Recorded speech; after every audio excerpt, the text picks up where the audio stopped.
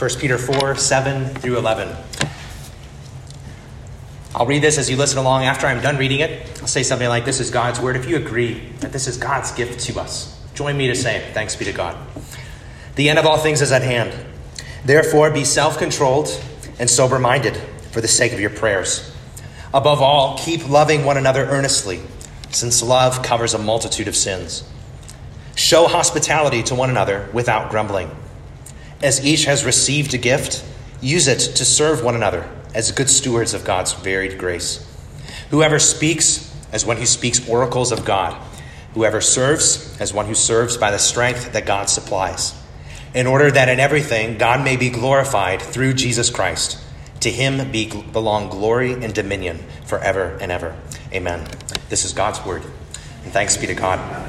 Well, if you knew that the world was ending tomorrow night, what would you do today? You know, pretty much every genre of music has tried answering that question. The country singer Tim McGraw wants to live every day like he's dying. So for him, that means he goes skydiving, Rocky Mountain climbing, and 2.7 seconds on a bull named Blue Manchu. Responding to Y2K, the prediction that the world would end in the year 2000, the artist formerly known as Prince said if that was true, he would party like it's 1999. And of course, the alternative rock band REM says that if it's the end of the world, well, they would feel just fine. Now, what does the Apostle Peter say if it's the end of the world? To be clear, he doesn't say that the world is ending tomorrow. No, he says that the end could happen at any time. In light of that, he says you should stay focused so that you can pray. He says you should love one another. He says you should seek to show hospitality. And he says you should serve one another. It's an interesting answer. Now, Peter sets up his passage with one truth and four instructions. And every instruction he gives is in light of that sort of headline truth, that the end of all things is at hand. So if we could summarize this paragraph of 1 Peter, we could put it like this, that living in light of the end will cut through sin and selfishness so that we make our lives count by loving God and loving others. So let's start with that headline truth that hangs over this entire passage. The end of all things is at hand. This is another way of saying that the end of history is at hand. And again, Peter doesn't say that this is happening tomorrow. Rather, he's saying it will happen soon. It could happen at any time. Peter isn't alone in saying this either. It's the testimony of the New Testament. James 5 verse 8 says that the coming of the Lord is at hand. The very last chapter of the Bible, Revelation 22, Jesus himself says, "Behold, I am coming soon." So how can Peter and James and Jesus and others say this? Does Peter have a crystal ball? Is Peter just going on a gut feeling, or is this just a wild speculation? How can Peter say this, that the end of all things is at hand? I think Peter can say this because the work that Jesus has already done. Jesus has already done all that's necessary to bring sinners into his kingdom. That is, Jesus lived the perfect life that you and I should have lived but didn't. That Jesus died the death that you and I deserved in our place on the cross. And that Jesus rose again from the dead 3 days later, declaring his victory over sin and death. Jesus did that first. If Jesus came first to establish his kingdom without doing that work, then no one would be able to enter his kingdom. So Jesus has already done the work to bring sinners in. And recently in his letter, Peter has mentioned the days of Noah. And I think that could help us here. The days of Noah are a helpful comparison to the time we live in right now. So think of the time we live in right now as the ark being completed. It's done, it's finished, and the door is open. That's the time we live in right now. Jesus' work to bring sinners into the kingdom is finished. He lived, died, and rose again, and the door is open. What God is doing right now is by the Holy Spirit, he is drawing sinners to come into the ark of Christ. And what Peter is saying is that door won't stay open forever. It will soon close. And like the flood, so now judgment will soon come. The end of all things is at hand. I wonder how you interact with that statement. I wonder if you ever considered where history is going. That's kind of a deep thing to think about, isn't it? And most of us don't think about it. But maybe you think about yourself and your family, where you are going, where your family is going. So you have a retirement fund, you have a college fund. Maybe you think about where your country is going, and you're kind of obsessed with the next 4 years and what's going to happen. But what about everything? Where is everything going? Is any of this heading anywhere? Or are we destined just to cycle endlessly until one day the sun burns out and everything's gone? Don't you want it to be true that there is some type of an endpoint? Don't you want it to be true that there's some type of goal, that there's some type of a final resolution, that there's some righting of wrongs, that there's an end to evil and suffering? Don't you want that to be true? Well, if history tells us anything, is that we can't bring about that kind of goal ourselves. You just look at history, look at the 20th century even.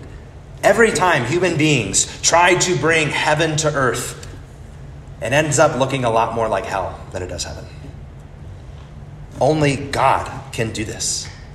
And it is God's mercy that he hasn't just wiped us out, but that he includes us in this goal because he wiped out his son in our place. So my friend, from the very outset, when we say something like the end of all things is at hand, come to the ark of Jesus and find refuge there. He is the one who took the flood of judgment that you and I deserve. And we say to trust in him and follow him because time is running out. So maybe you're somebody who says that, I think that makes sense to me. And I think I would be on board, no pun intended there. But if you think that sounds fine, but I don't really feel all that rush. I've got other things to do. I'll do that later.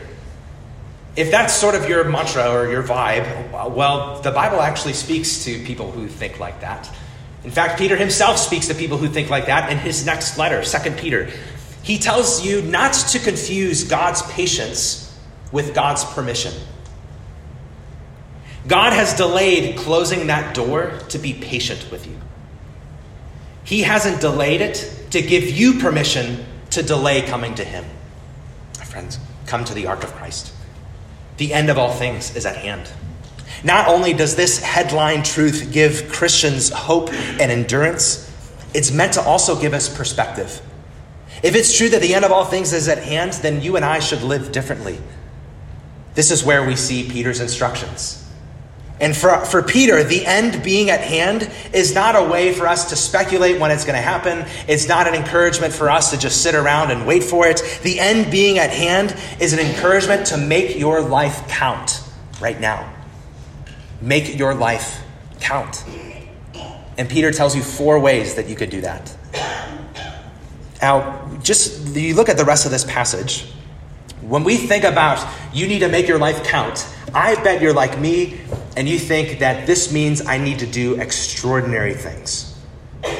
This means I need to be like Daniel in the lion's den who stands up in bravery. This means I need to be like the Apostle Paul and take the gospel across the Mediterranean world. You think I need to make my life count. I need to be extraordinary. Now, people like Daniel and people like Paul, yes, they made their lives count, but just look at what Peter says here. Peter's instructions for making your life count, it actually looks pretty ordinary to me. And I think that's a good reminder for us because you and I, we're obsessed with big and extraordinary. We're obsessed with big personalities, with athletes, with entrepreneurs, with influencers, with politicians, even with celebrity Christians and pastors. But the thing is, the one who will actually change the world delights to use ordinary faithfulness of his people in the world. So the end of all things is at hand. So Peter says, make your life count. And the first way you do that, instruction number 1, is to be self-controlled and sober-minded for the sake of your prayers. Now, self-controlled and sober-minded are basically 2 ways of saying the same thing. In other words, Peter is saying, keep your head. Don't lose it. Stay focused, stay clear, and don't be distracted. And you can see why he would need to say something like this, right? If the end of all things is at hand, then they can look around them, and when things are going crazy in the world around them, they don't need to panic. They can be self-controlled and sober-minded. It's been a while. I'm due for one. I'm thinking of The Office here. In one episode of The Office, no one listened to the fire drill instructions that Dwight Schrute gave to the rest of the office. And so he hatches a plan, and he intentionally starts a fire. And then he locks all the doors, and he cuts all the phone lines, and he wants to see what the rest of his coworkers will do. And so it happens, and people discover that there's a fire, and the office soon descends into pandemonium.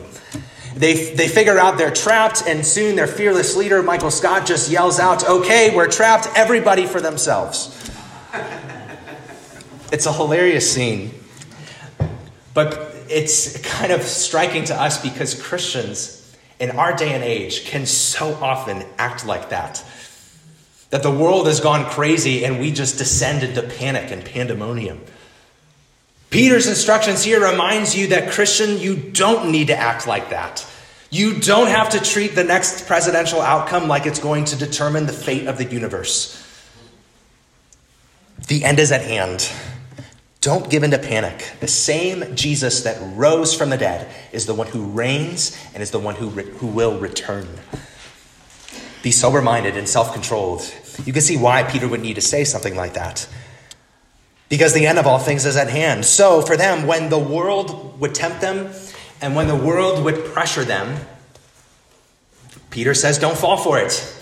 Be self-controlled, be sober-minded. That's what he was just talking to them about in the previous paragraph. He was just telling them, don't give in to the temptation and the pressure to relapse into your former lifestyle. The supposed joy of living your own way will be very short-lived because the end of all things is at hand. So you should keep alert. You should stay focused. This is similar to the teaching from Jesus we read in Matthew 24. Now, Peter says if you aren't self-controlled and sober-minded, if you're constantly panicked, if you're always distracted with entertainment and busyness, if you are entangled with sin, if any of that describes you, then your prayers will be affected. All right, either you just won't bother to pray, or your prayers will be dry and ineffective.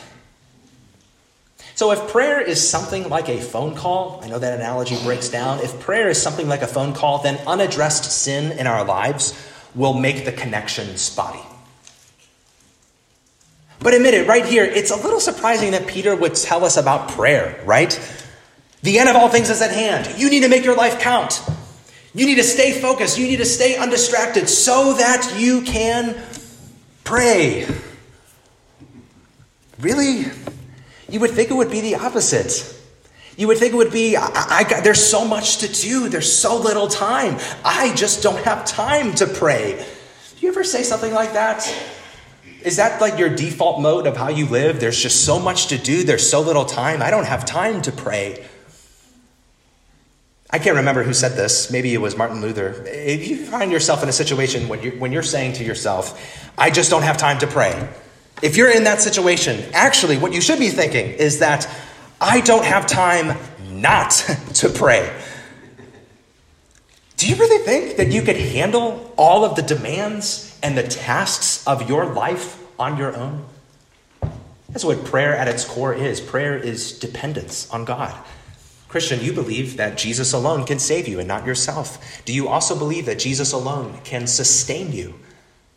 Do you take Jesus' word seriously when he says, apart from me, you can do nothing? So do you want to tell how self-controlled and sober-minded you are? How is your prayer life? If your prayer life is absent or dry, there's likely a distraction, there's likely a habit, there's likely a sin, there's likely a temptation that is crowding in that you're not addressing and that's keeping you from praying. Why don't you talk to God about that and ask for help? Even as a church, friends, this verse reminds me that I don't want us to be a group of people who are flurried with activity, but empty with prayer. I think about your time together this morning. One of the activities you should give yourself to before you leave here every week, why don't you make it a goal to pray with someone else here? Wouldn't that make the most of the time? Instruction 2, the end of all things is at hand. So make the most of the time. He says, above all, keep loving one another earnestly from a pure heart, since love covers a multitude of sins. Now, just to make a couple observations on the whole, I find it interesting that Peter's first instruction is his only instruction that's inward. Every other of his instructions of how to make the best use of the time is outward. It's how we treat other people, especially other Christians. That shows us, I think, that Peter assumes that the people he's writing to will be around other Christians consistently. So for Peter, making your life count means investing time, energy, and resources in the local church. The New Testament authors assume that if you call yourself a Christian, then you will be a meaningful part of a church community. And my friend, if you're not a meaningful part of a church community, well, welcome here. We would love to have you. Please come to our membership class. Starts at the beginning of July. We would love to have you. 9:45, my study. Now, just Peter's, only his first instruction is inward, and the rest are outward, how we deal with other people. It just makes me think, I hear all this talk today about the importance of self-care. You hear just talk like that. I think the Bible adds a helpful clarification. Take even this passage. Being sober-minded and self-control, tending to your relationship with the Lord, that isn't meant to be an end in itself. You take care of yourself so that you can take care of others. Right? It's the instructions on the airplane that you always ignore. That if the oxygen mask comes down, you put it on yourself first. Not so that you could just sit back and relax and say, well, I guess I'm good now. You put it on yourself first so that you can better help other people. Well, let's move on to the second instruction. How do we make our life count? Above all else, keep loving one another earnestly. Well, you just break that down. Peter flags the importance of loving one another. He tells us above all in verse 8.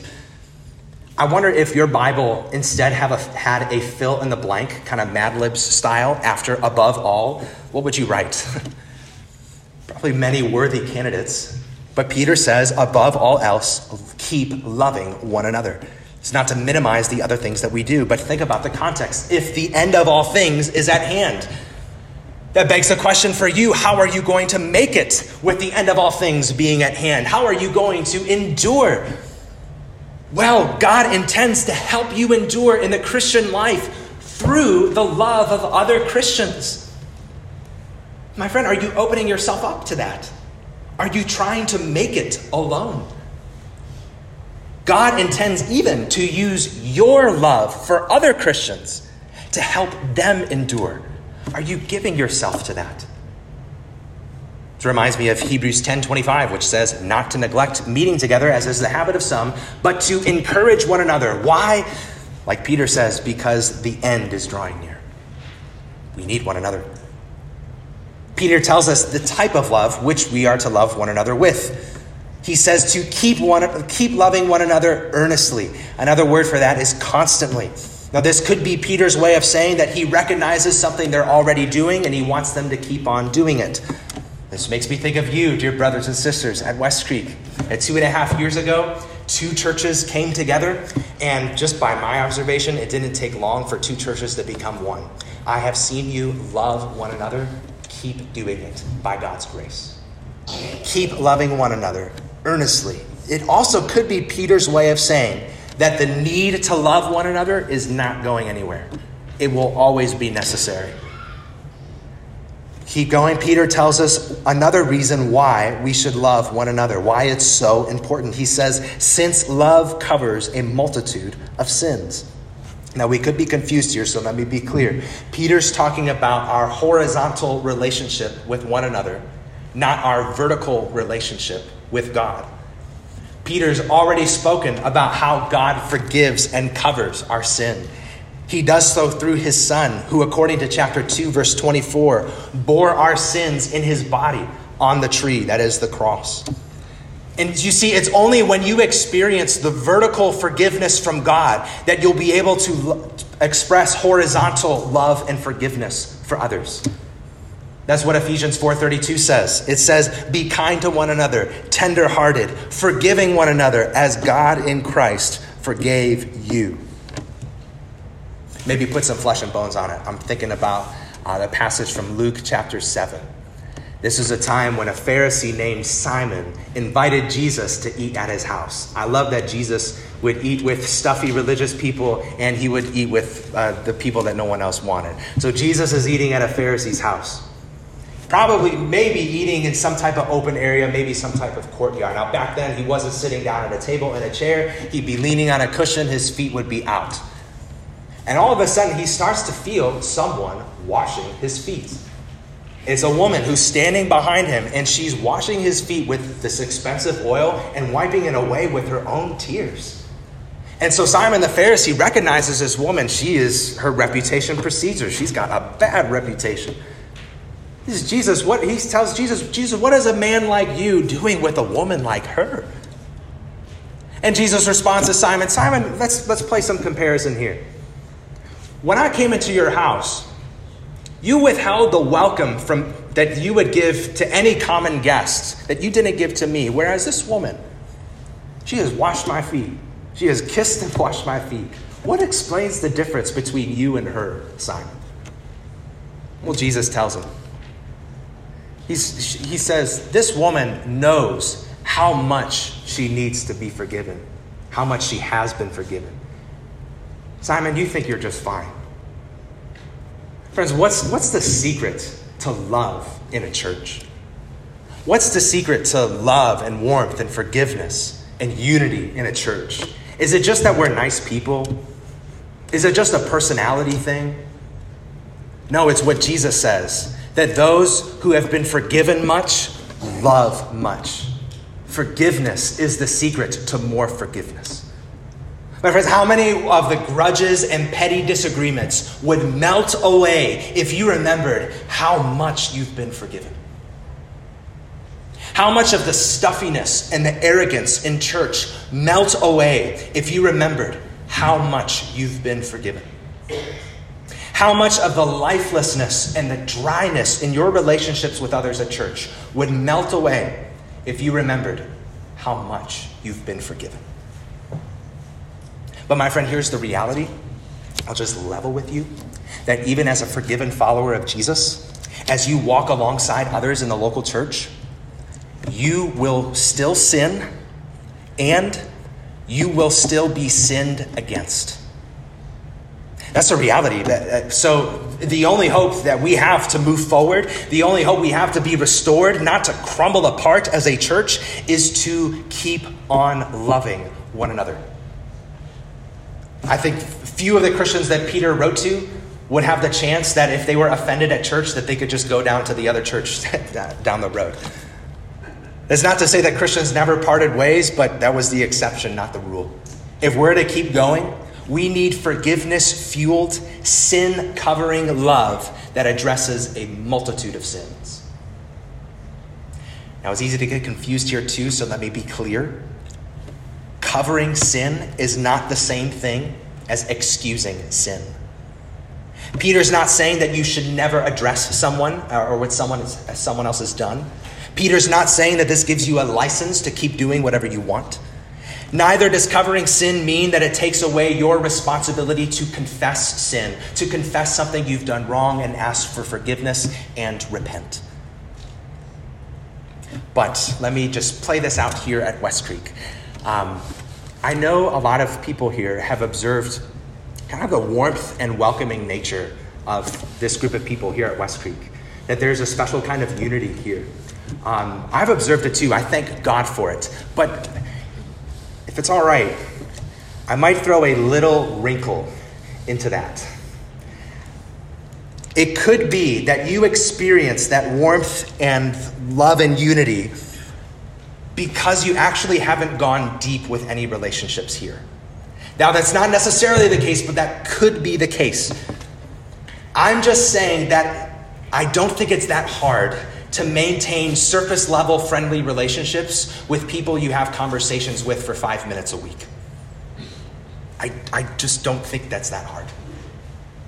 So this might surprise you, but if you're never offended by something someone does to you at church, and if you have never had to extend forgiveness to someone at church, like personally, I would say that you probably have too shallow of relationships at church.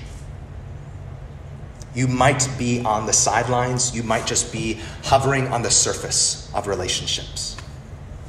On the other side of that, if you've never had to ask someone personally to forgive you at church, either you're ignoring something that you've done, or again, you might have too shallow of relationships at church. Again, we're not giving license to offend one another. We're not excusing sin. We're not wishing for this to happen. We're just saying that this side of heaven, it's just going to happen. So if you never experience it, I have no other explanation than you're more or less withdrawn from church. So today, your next step might be that you need to go deeper. That you might have to stay like 10 more minutes after service and talk to someone. Ask more intentional questions. You might see and talk to people who are here outside of the four walls of this building. Today, your next step might be to extend forgiveness to someone. To take the first step toward the person that you have a tension with or a disagreement with. Friends, it's one thing to be friendly in a 5-minute conversation. It's quite another thing to love one another through conflict and tension over the long haul of many years. This is the kind of deep love that God intends for us in his church. This is the kind of love that the gospel creates. How do you make your life count? The end of all things is at hand. The third way you do it, Peter's third instruction, is to show hospitality to one another without grumbling. The end of all things is at hand. So Peter says, don't be a miser with the stuff you have. Don't be a miser with the home you've been given. So if you're looking for an example for how you might love one another, here it is. Show hospitality. Now, that word for hospitality, like we said earlier, literally means stranger love. Now, in their context, believe it or not, there was no Holiday Inn Express. Neither was there an Airbnb. So when Christians traveled to bring the gospel to new cities, they relied on the hospitality of Christians they didn't know. You can read about it in the book 3 John. But notice Peter also says that they are to show this type of stranger love to one another. So in many places around the world, right now, if you become a Christian, you are quite literally kicked out of your house. Many places around the world, the stakes for getting baptized are much higher. The rivers of baptism is like the river Rubicon. It is the demarcation point. There is no turning back. Right? It is to publicly identify yourself with Jesus Christ, that you believe in him and what he has done for you to save you. That effectively puts a target on your back in many places around the world because it's seen as turning your back on your family. So there are places around the world, and it probably worked the same back then in 1 Peter, that new Christians literally needed a new place to live. They would also need to show hospitality to one another because they would also often need a home to gather in to worship. They would need places to gather to share meals and fellowship. But notice that Peter writes with the understanding of a pastor. He knows that he says to show hospitality without grumbling because I think he knows what you're thinking. When you hear something like you need to show hospitality, he hears you thinking in your mind, Peter, I don't have time for this. Peter, my house is small, and it seems to be perpetually messy. And I'm not a good cook. I can maybe handle hamburger helper, and that's it. I don't have the right set of china or doilies. I get it. Hospitality is inconvenient. Having people around can get annoying. And not to mention, it doesn't have to cost you a lot, but hospitality will cost you some. But Peter says the end is at hand. So are you really going to use what you've been given only for yourself? The end is at hand. That means that soon enough, the home that your Savior died to bring you to will soon be here. And if he has opened up his home at infinite cost to himself, oh, my friend, you can open up your home at a cost to yourself. How can you do this? How can you show hospitality to strangers and to one another at church? There are 5 ideas I heard from another pastor. 5 ideas for showing hospitality to strangers and to other people at church. Number 1, okay, we'll go through these quickly. Invite people into your space. Your apartment, your home, your condo, whatever. So many of us view our space as like a castle or a fortress. Like if you could build a moat around it with piranha, you would do it with a drawbridge and all of that. I think of the example of Matthew the tax collector. That after Matthew met Jesus, what did he do? Well, he threw a party for his former co-workers, and he introduced them to Jesus.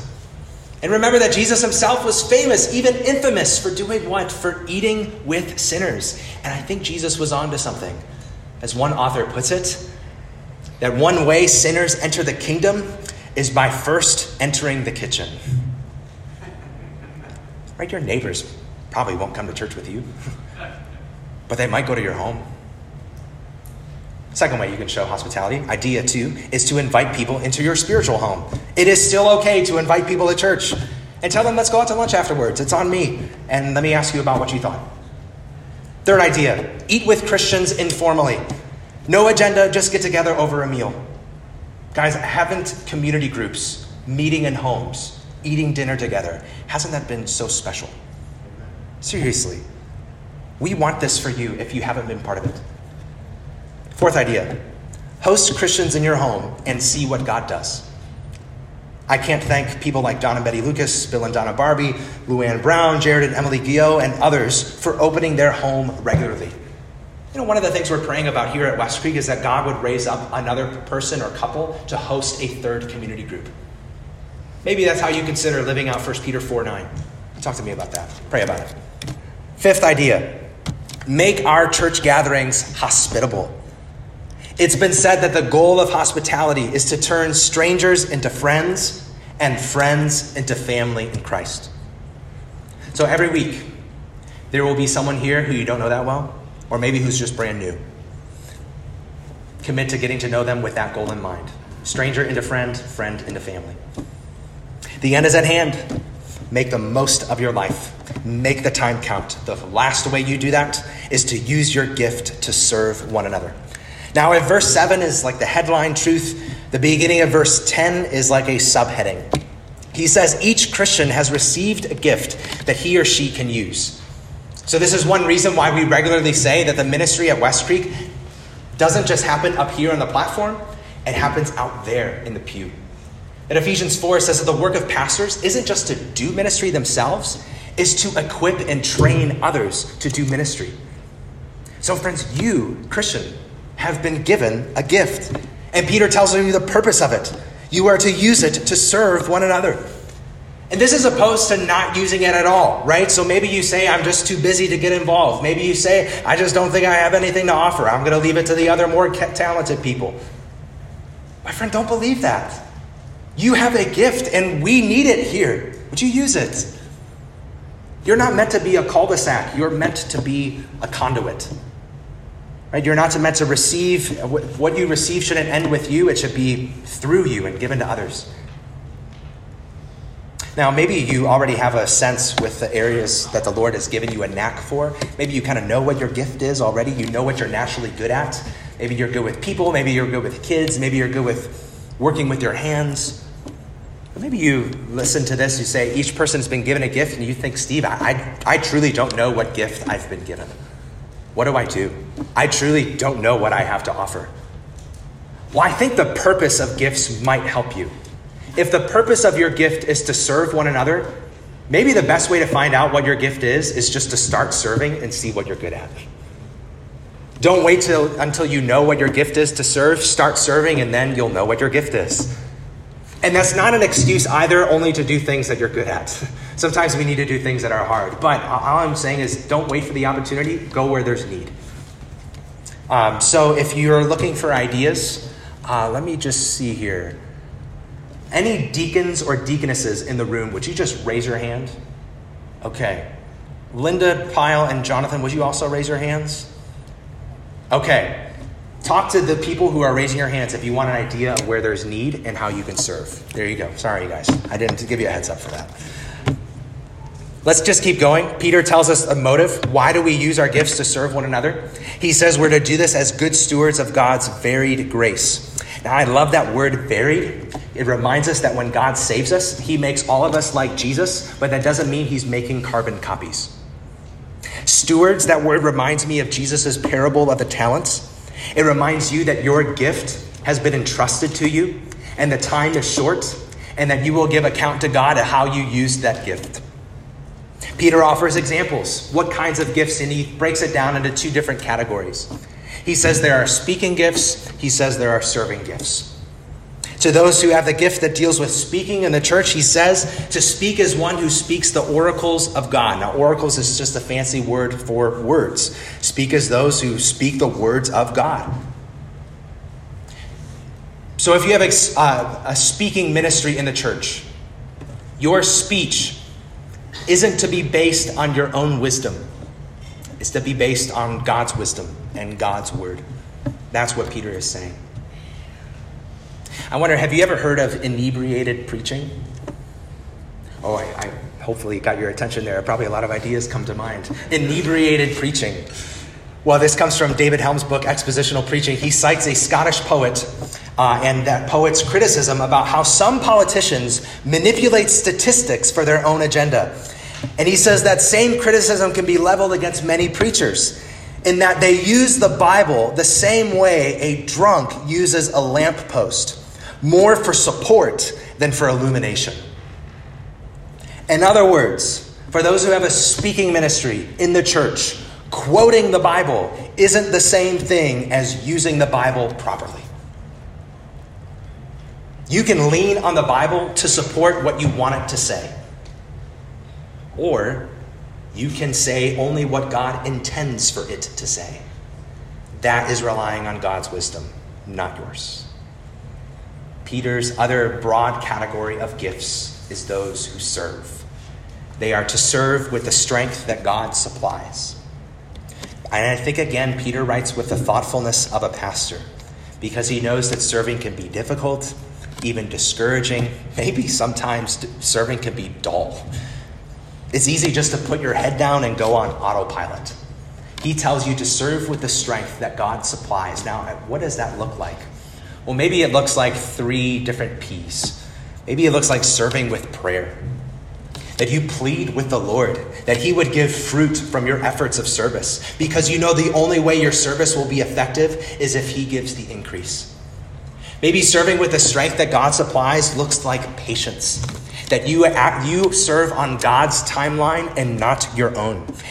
Maybe serving with the strength that God supplies looks like perspective. That you can work hard, but you can still sleep at night and have peace because you don't have to do everything. You don't have to do what only God can do. I think that would avoid discouragement and would allow you to rest.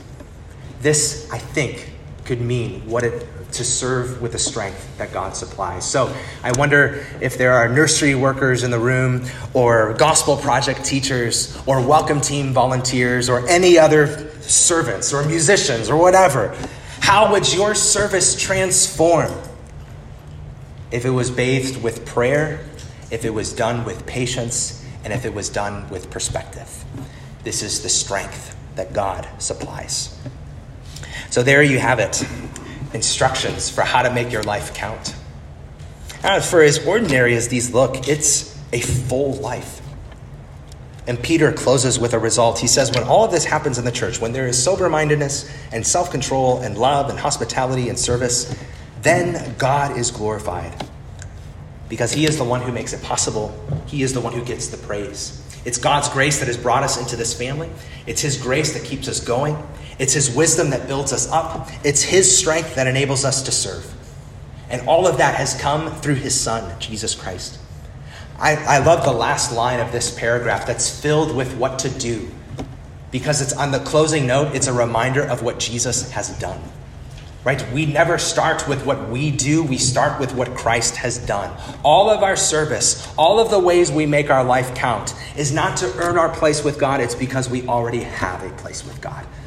So we remember that we are acceptable not because what we do, but because what Christ has done. And therefore, because the end is near, we seek to make our lives count. Let's pray.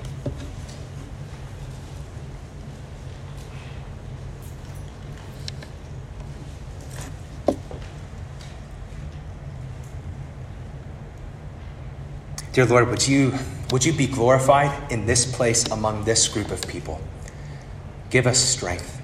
Give us your wisdom so that we may remain focused and close to you, so that we may love others with how you have loved us, so that we might be generous in the same way you have been generous with us, so that we might serve as you have served us. Would Christ be deeply reflected in this group of people? And those who are a part of Christ who stand outside of the door, would you draw them into safe harbor? God, we thank you for your word. Would you help us, give us grace and strength to be doers of your word? We pray in Jesus' name. Amen.